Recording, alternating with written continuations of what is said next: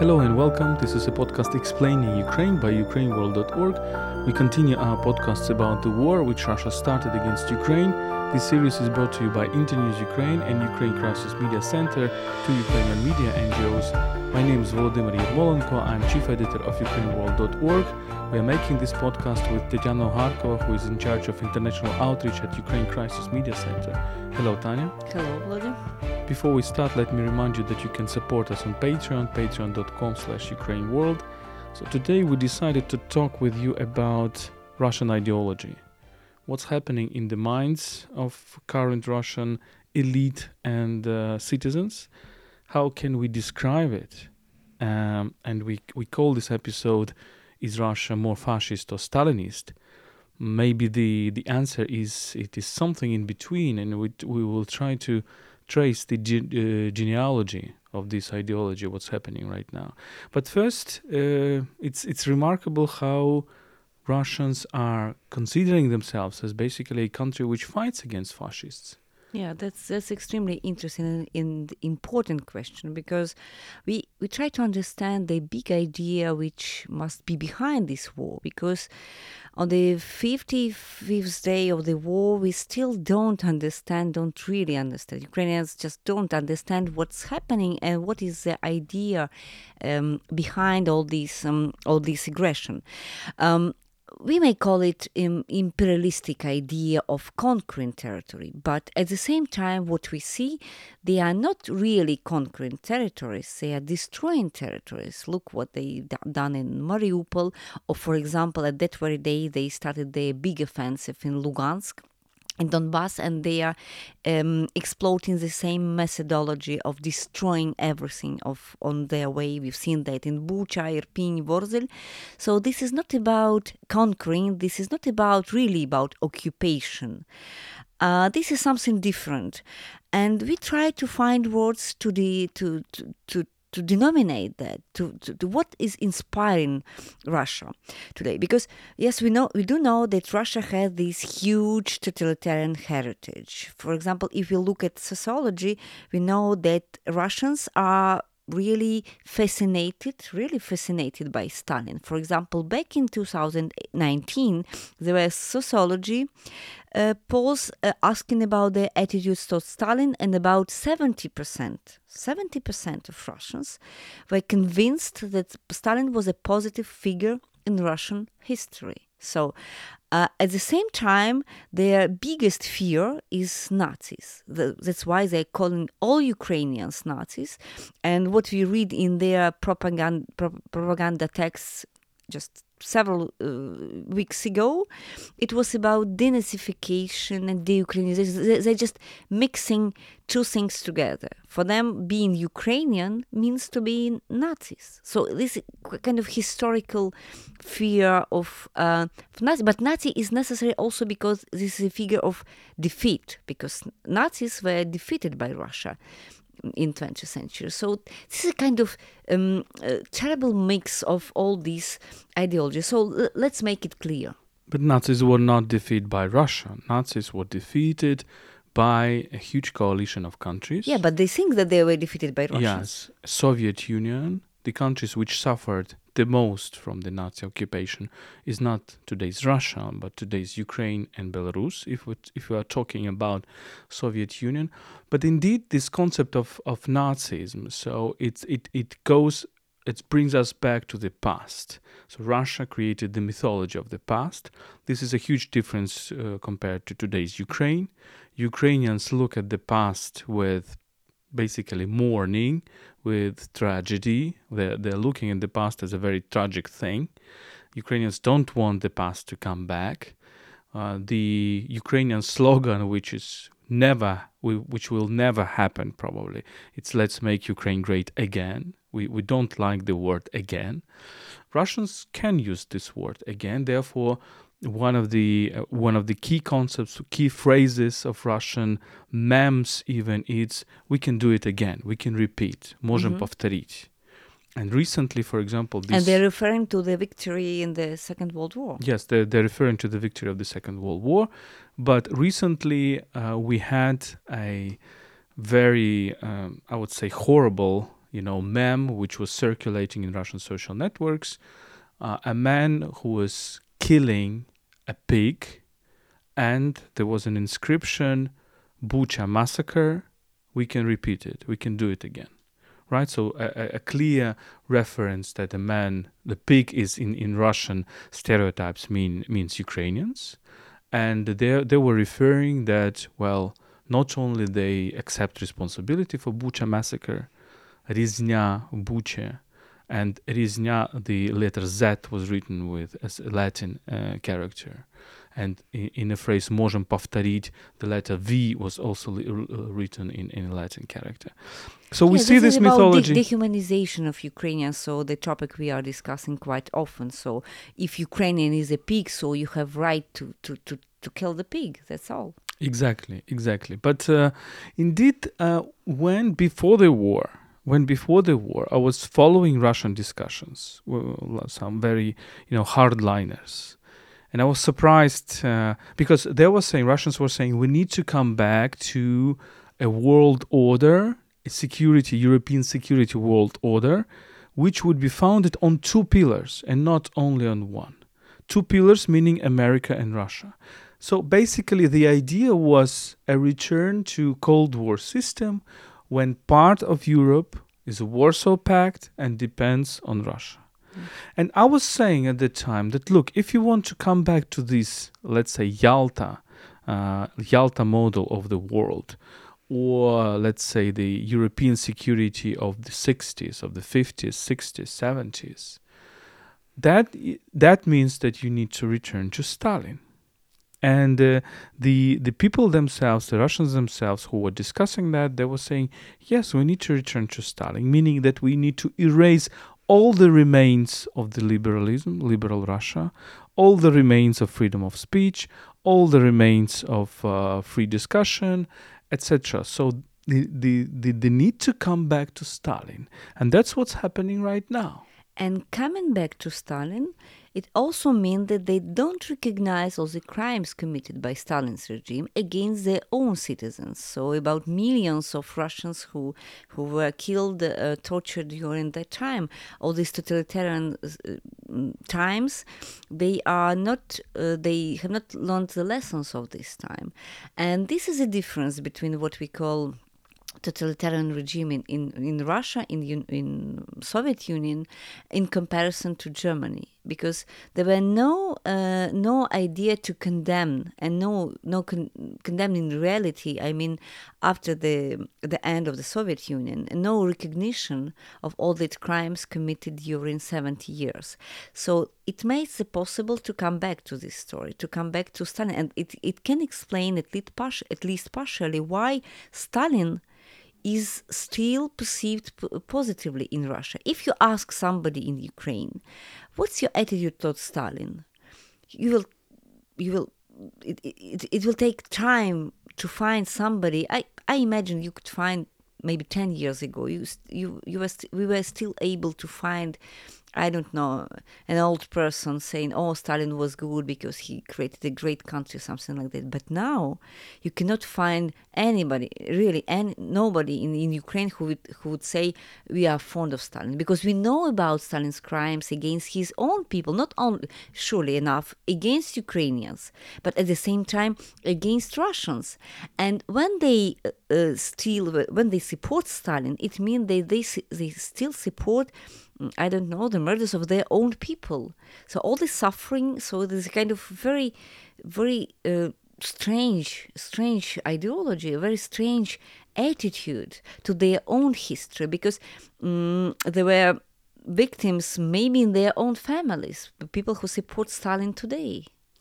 Let's think about it. A few weeks ago, we had in social networks kind of a meme or infographic circulating, and I think even some European politicians shared it. I don't remember who exactly. I think the Prime Minister of Slovenia, if I'm not mistaken. So the infographics was depicting Nazi swastika and the communist symbol Serp i Molot, and basically creating an image that Russia was born out of a marriage between the two. So the idea that Russia, contemporary Russia, Putinist Russia, has been born out of the marriage of Nazi or fascist ideologies, of far-right ideology, and communist Stalinist ideology, the far-left ideology. And it's very interesting as a kind of a food for thought, food for reflection. So let's try to think about it.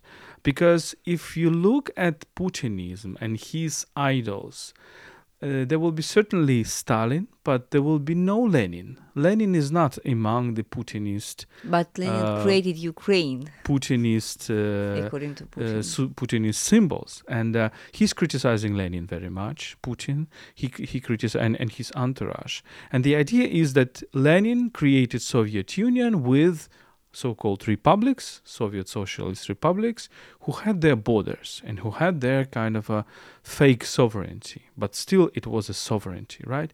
So it was not a Russian empire without any borders inside, as Stalin was initially wanted to make, but it was a sort of empire, but federation or confederation at the same time. And this Russian ideology, Putinist ideology, is saying that this was a major mistake because when the Soviet Union collapsed, these kind of republics, Ukraine, Belarus, Kazakhstan, Latvia, Lithuania, Georgia, left Soviet Union based upon these borders, based upon these administrative structures, state institutions, which were very fastly created into institutions of independent states. And that's why precisely what they are doing with Ukraine now, because what they are doing, they try to erase what is Ukrainian. So for them, in another article, Putin, in the same article, he was stating that Lenin created this artificial state, which is Ukraine. But in the same article, he was stating that there is no Ukraine at all. So this is the same people. What they are doing now, for example, in Mariupol, when they are deporting people from Mariupol, at that very moment, they deported already 70,000 people from Mariupol, and they are passing through a kind of filtration camps. They ask people what do they think about political situation, what do they think about Ukraine and Russia, etc. And people who say that they, for example, they say something in favor of Ukraine, they just do not pass the control. We already have testimonies of that. And then other people who say that they are neutral, or they just don't care, or they just want to live, or something, they are just pleasant, they go to Russia and they will be assimilating. So the idea is to assimilate everything coming from Ukraine. That's why they're killing. And when we read that they try to de-Ukrainize Ukraine, it means that there is no difference and no real borders. What we were discussing with you about Russian culture as a culture without any borders. So they just try to erase any kind of difference, any kind of history which is not Russian. And really, this is much more simple for them with Ukraine, because anyway, this close country, it's not Georgia, it's not a big difference. So they're trying to erase everything which is Ukrainian and state that there is the same people, and their tactics is just to leave only ruins, and maybe some people will come back. I don't know. The idea is that Russians will come here and live in Mariupol. I don't know. But the idea is that Russian population will come here. And what we've seen in Crimea, for example, back in 2014, after annexation of Peninsula, there were a lot of Ukrainian patriots, or anyway, people who were self-identification was Ukrainian. They left Crimea. But at the same time, there were a lot of Russians coming to Crimea. So, and that in a result, after 8 years, before this full-scale invasion, if you travel to Crimea, you will see the real majority of people who are mostly pro-Russian. At least they consider themselves to be Russian. So the idea is to erase any kind of frontier, any kind of border, any kind of difference between states, and that's it. And the same story with Belarus. So the idea is that everything which is not Russia is artificial state, and this is very imperialistic at the same time. But at the same time, it's not empire. It's not a classical empire. It's something different. Well, this is not a maritime empire, because when, for example, the Western scholars are discussing the imperialism, and we know the classic studies by Edward Said and all the rest. They are based on the experience of maritime empire who come to a very different country, very different culture, and says, you are the other, you are the exotic, you are different, you have a different race, and you will be kind of a marginalized in this difference, in this otherness, in this exoticism. Russian empire is different. It's not a maritime empire, it's a continental empire. So of course there are some same structures when, for example, the Slavs are coming to Buryats, and there is a huge difference, right? Although now it's so interesting to see the Buryats, the Buddhists, speaking Russian and considering themselves as Russian. And being specifically very much cruel. And being very cruel right now in the war here in Ukraine. But talking about Russians' attitude to Ukrainians and Belarusians, the attitude is completely different. The situation is different because, of course, there is little race differences between Ukrainians and Russians. No race difference, maybe. There are differences in language, in music, in culture, but not that huge. And therefore, there is this temptation to say that, well, we neglect all those differences. Those differences just don't matter. So instead of, objectifying them in their otherness, Russians are saying, no, you're not other at all. You're not different at all. And those who are others, who are different, they're fake people. So for them, there's a fake people. So there's fake identity. So Ukrainian identity is a fake identity. This is a fake state. Not failed state, but fake state for them. I mean, and that's why for Ukraine, you don't have the right to exist if you are kind of fake people, fake Ukrainians. You're Russian, so we'll show you that you are Russians. And that's why we observe such an immense number of cruelties. I don't know, all these shellings, all these missiles, all these killings, rapes, and everything. So this is about that you just don't exist, and if you exist, you don't have the right to exist. That's it. Exactly. Yes, and but this is very, very important to understand that the differences between maritime imperialism and continental imperialism, because maritime imperialism creates this objectification of the other, while the continental imperialism proceeds with assimilation logic, so erasing all the otherness. I think there is another model as well. Look at what Hitler did in Europe. It was neither maritime empire nor that continental empire, because when conquering, in his idea to conquer Europe, he was not assimilating other nations. They were like a second sort of people. I mean, they were not assimilated. They didn't have the same rights as, for example, Germans. And he was also exterminating, like Jews, for example. This is the difference because Nazism, was also dreaming. Can we call Nazis empire or not? Nazism was also dreaming about the continental empire, but it was inspired in many ways in these racist theories of the maritime empires, of the British and French theories.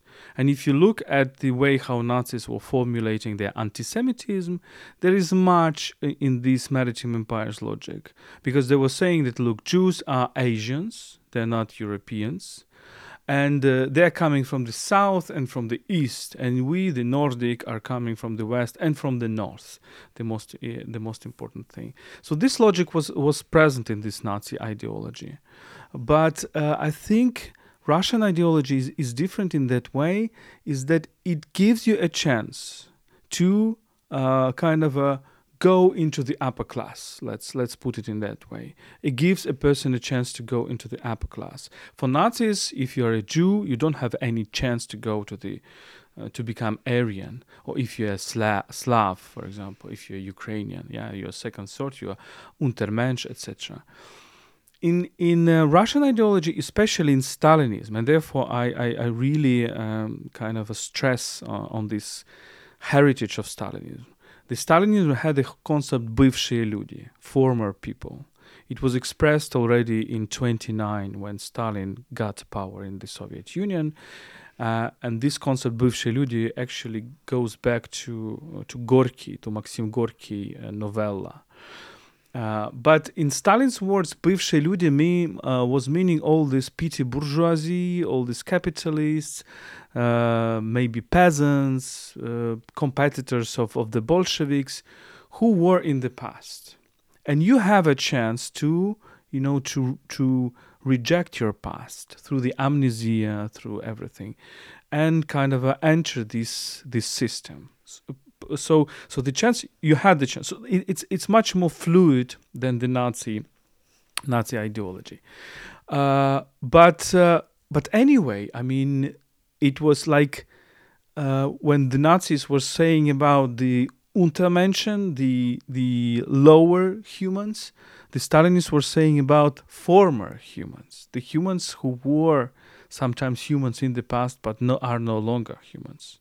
And Ukrainian peasants who were destroyed, annihilated in the 30s, were also probably considered to be former humans. This is an extremely interesting point, but what I really think, I think that speaking about today's Russia, we cannot really speak about any kind of coherent ideology. So you cannot really compare communist ideology, I don't know, totalitarian ideology or Soviet ideology or Nazis ideology with what Russia is doing and what it is thinking. Because there is no coherence in what do they do and what do they think and what do they plan to do. Because even from the very beginning of this war, this full-scale invasion in Ukraine, we see that they change their plans according to their possibilities, and they change also the justification for their own population about what's going on. They presented the aim, the objective of their operation being like denazification, demilitarization of Ukraine, like that, out of the blue. It came after the ultimatum to the West, to the NATO, so go away, so we will share the world. At least it was a little understandable. But what happens next? Next, they just receive this kind of resistance of Ukrainian army, territorial defense, and all the people. They understand that this is not possible. They publish text about de-Ukrainization, so there we read that we just don't have the right to exist. And now, today, they are talking, Lavrov is talking today about liberation of Donbas people, so as the aim of this operation. This is a kind of eclectic ideas and eclectic actions, and sometimes we really don't understand what do they want from this whole situation, and that's why I would be cautious about talking about any kind of ideology, because this is not about class, this is not about vision. Because ideology, even if it's mistaken, even if it's criminal ideology, it has a kind of a vision of the world. What we don't understand with about Russia today, we don't understand the vision. What do they really want in the end of that? Well, we cannot. I agree with you, but I think there is some logic in their minds, and this logic is very eclectic, and we need to understand the way how they think or try to think. But I do think that there is a kind of this merger of these two elements, very far right tradition, because, well, Putin, it's a well-known fact that there is a very important element in his ideology is the philosophers, emigre Russian philosophers who fled the Bolshevism, who fled Lenin, etc., like Ivan Ilyin or some other people, I don't know, Ern, Struve, and all other people, who are basically at that time what happened in their minds. To explain to our audience, they created this kind of religion of Russia. So they really facing the ideology of the communist party, of the Bolsheviks, who were creating the religion of the proletariat. They were creating the religion of Russia. In a way, Russia above all, right? And kind of this goddess Russia. And of course, people like Ilyin were very close to the fascist ideologies of that time. to the far right ideologies of the time. So when right now Russians are so, attacking Ukraine, saying that Ukraine does not exist, etc. There is a certain heritage of this ideology, but at the same time, there is this heritage of Stalinism.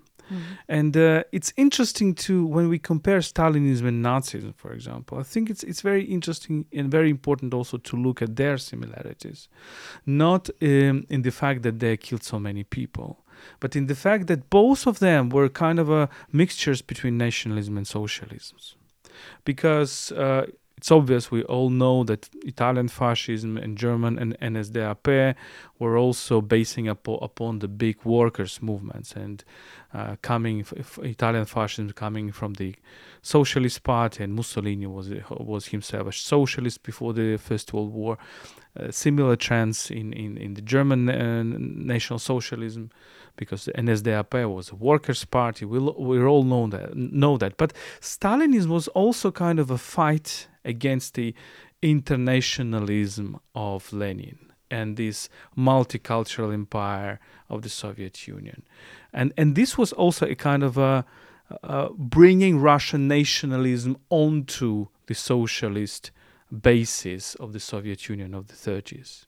Yeah, but at the same time, there is no issue in contemporary Russia like equality or something. All these leftist agenda.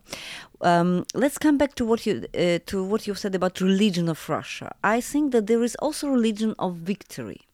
Victory in a kind of a metaphysical sense, because surely enough they're referring to this victory in the Second World War, but it is larger. It's even larger than that, because for them, Russia, cult of Russia, religion of Russia, but Russia victorious, Russia which is linked to this victory, and this is a direct result, as I think, of this quite long period of humiliation. I mean, after Soviet period, which lasted for 70 years, and on a everyday basis, it was a kind of humiliation for Soviet people. We are speaking a lot about Homo Sovieticus in these post-Soviet times, about the poverty, about all the population was living poorly and without all these goods of market economy, etc., etc. This was already about humiliation of people, even if they considered to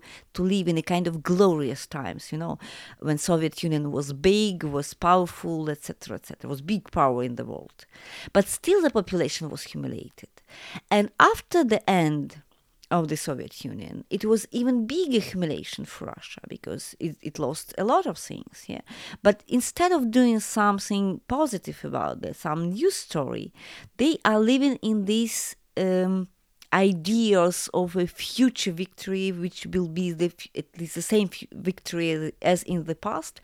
And this is the exact reason why they started the war, because this is a kind of revenge for all the defeats they live through. In fact, I mean, and that's why this Putinism is so popular among population, because when they say that Russia is встает с колен, is standing up for something big from the knees. The knees, it means that it was already on the knees, economically, financially, geopolitically, etc.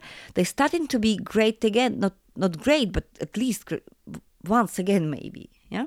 So this is about the humiliation and about these dreams about victory, and that's why this idea that we will be big, as Soviet Union was big and powerful. So this idea is coming back, and that's why it's so popular. So religion of victory. So, and that's why we see, for example, these churches, military churches in Russia.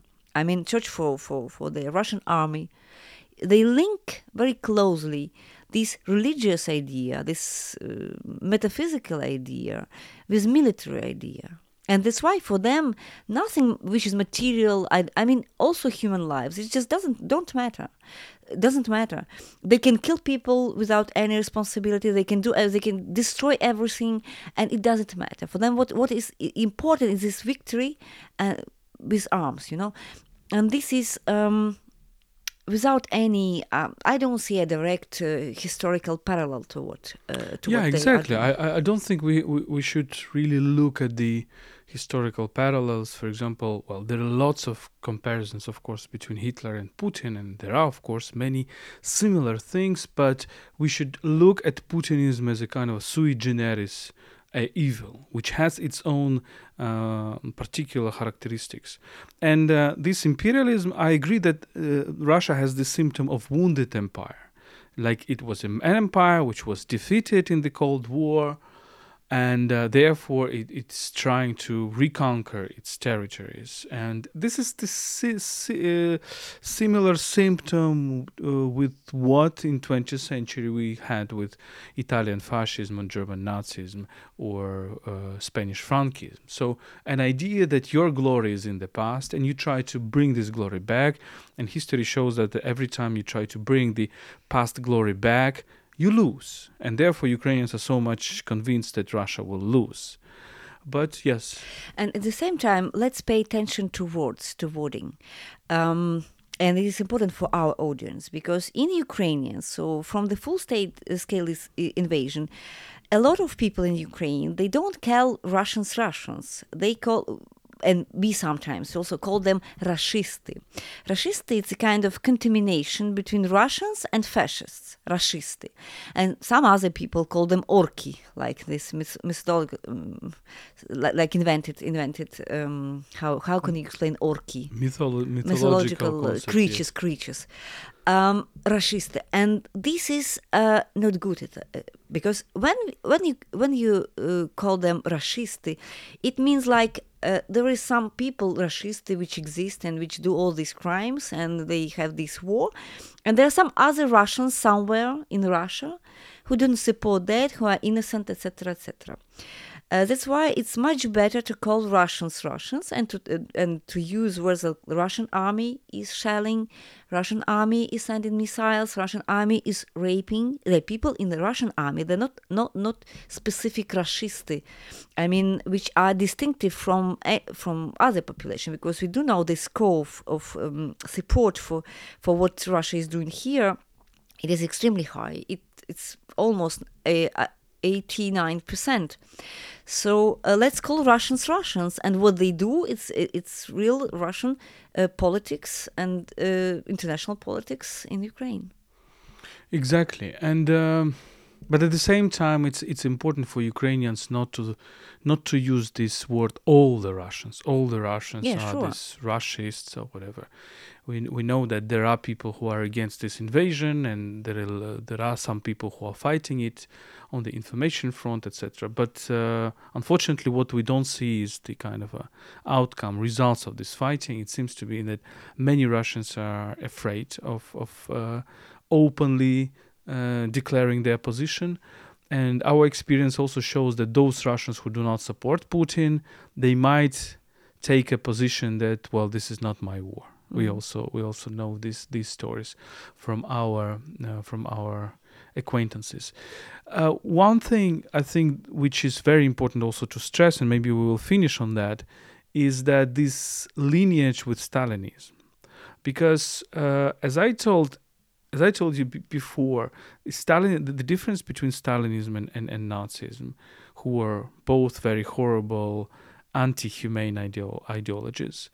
But the difference is that Stalinism was much more fluid, right? In the boundaries of these, let's say, privileged people and not privileged people who deserve to live and people who don't deserve to live. This created a chance for a person, but this created also kind of a huge possibilities, bad possibilities, because if this boundary between people who deserve to live and people who don't deserve to live is so fluid, you can easily enter this class of people who deserve to live, but then you can easily move back, and sacrificed. And that explains, in my view, why at a certain moment Stalin was just purging all those people who were around him. So if you are, for example, a director of NKVD, and we have so many stories, Yezhov, then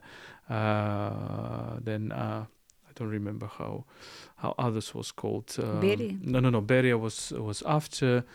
Okay. They enter this category, and then they are just repressed and killed, during the repressions. Why I'm saying this? Because Stalinist tradition does not value any human life. That's the difference with Nazis, because the Nazis were saying, okay, this class of people, we cherish their lives. This class of people, we exterminate them all. We exterminate all the brutes, as Joseph Conrad said in Heart of Darkness. In Stalinism, there is no such thing. There is a leader, a Vozhd, Stalin. He is the only person who deserves to live. The only one. All the rest are basically can be sacrificed. All the rest are slaves that can be sacrificed. There is no vision of a group, of a privileged group. And this creates a huge question that Russians themselves do not consider themselves as a privileged group. You know what I mean? Yeah, sure. And what's happening now is exactly the illustration of that. Because when we see that Putin started already repressions against his own military and against his own people, it means that there is nobody's untouchable in contemporary Russia. So Putin is right, untouchable. Who is Putin is right, whereas Putin there is a victory. And if there is no victory, it means that somebody guilty. And normally, we do know the problems of Minister of Defense Shoigu had, yeah, and Gerasimov and all other people who surrounded Putin in the beginning of this campaign, and they are already quite far away from the center of taking the decisions. So it means that for Putin, they are not important. So in that way, we would say that it's close to what Stalin.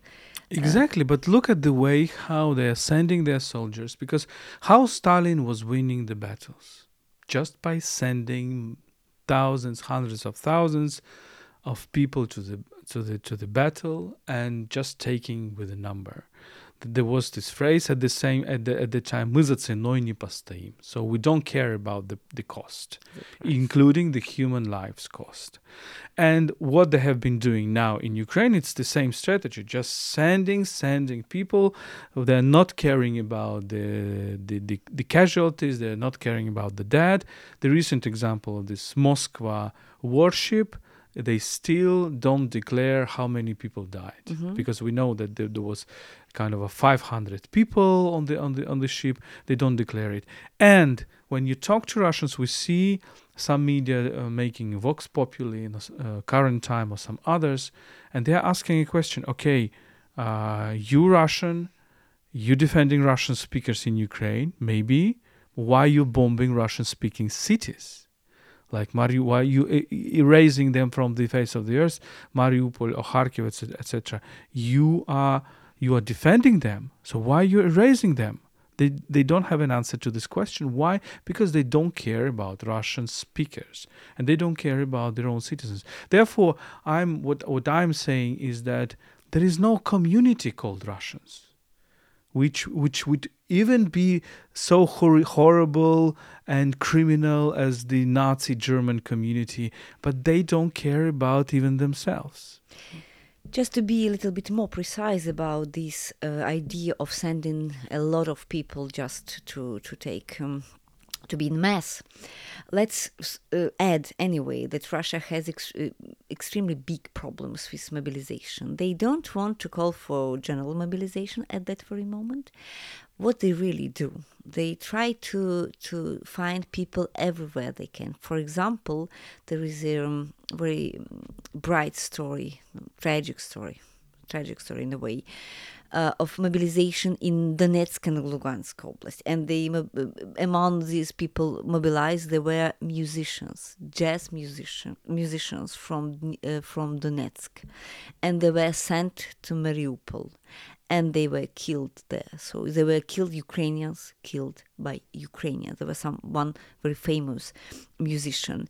They are doing the same thing in the south. They occupied Kherson just 1 month and a half ago, and they are already mobilizing people there. It means they want to it to be a real civil war. I mean, what they were calling all this war in Donbass 8 years ago, it's a civil war, so it's not Russian war against Ukraine, what they are doing now, because they have problems to mobilize people. They don't want to call for general mobilization because they will be obliged to call this war.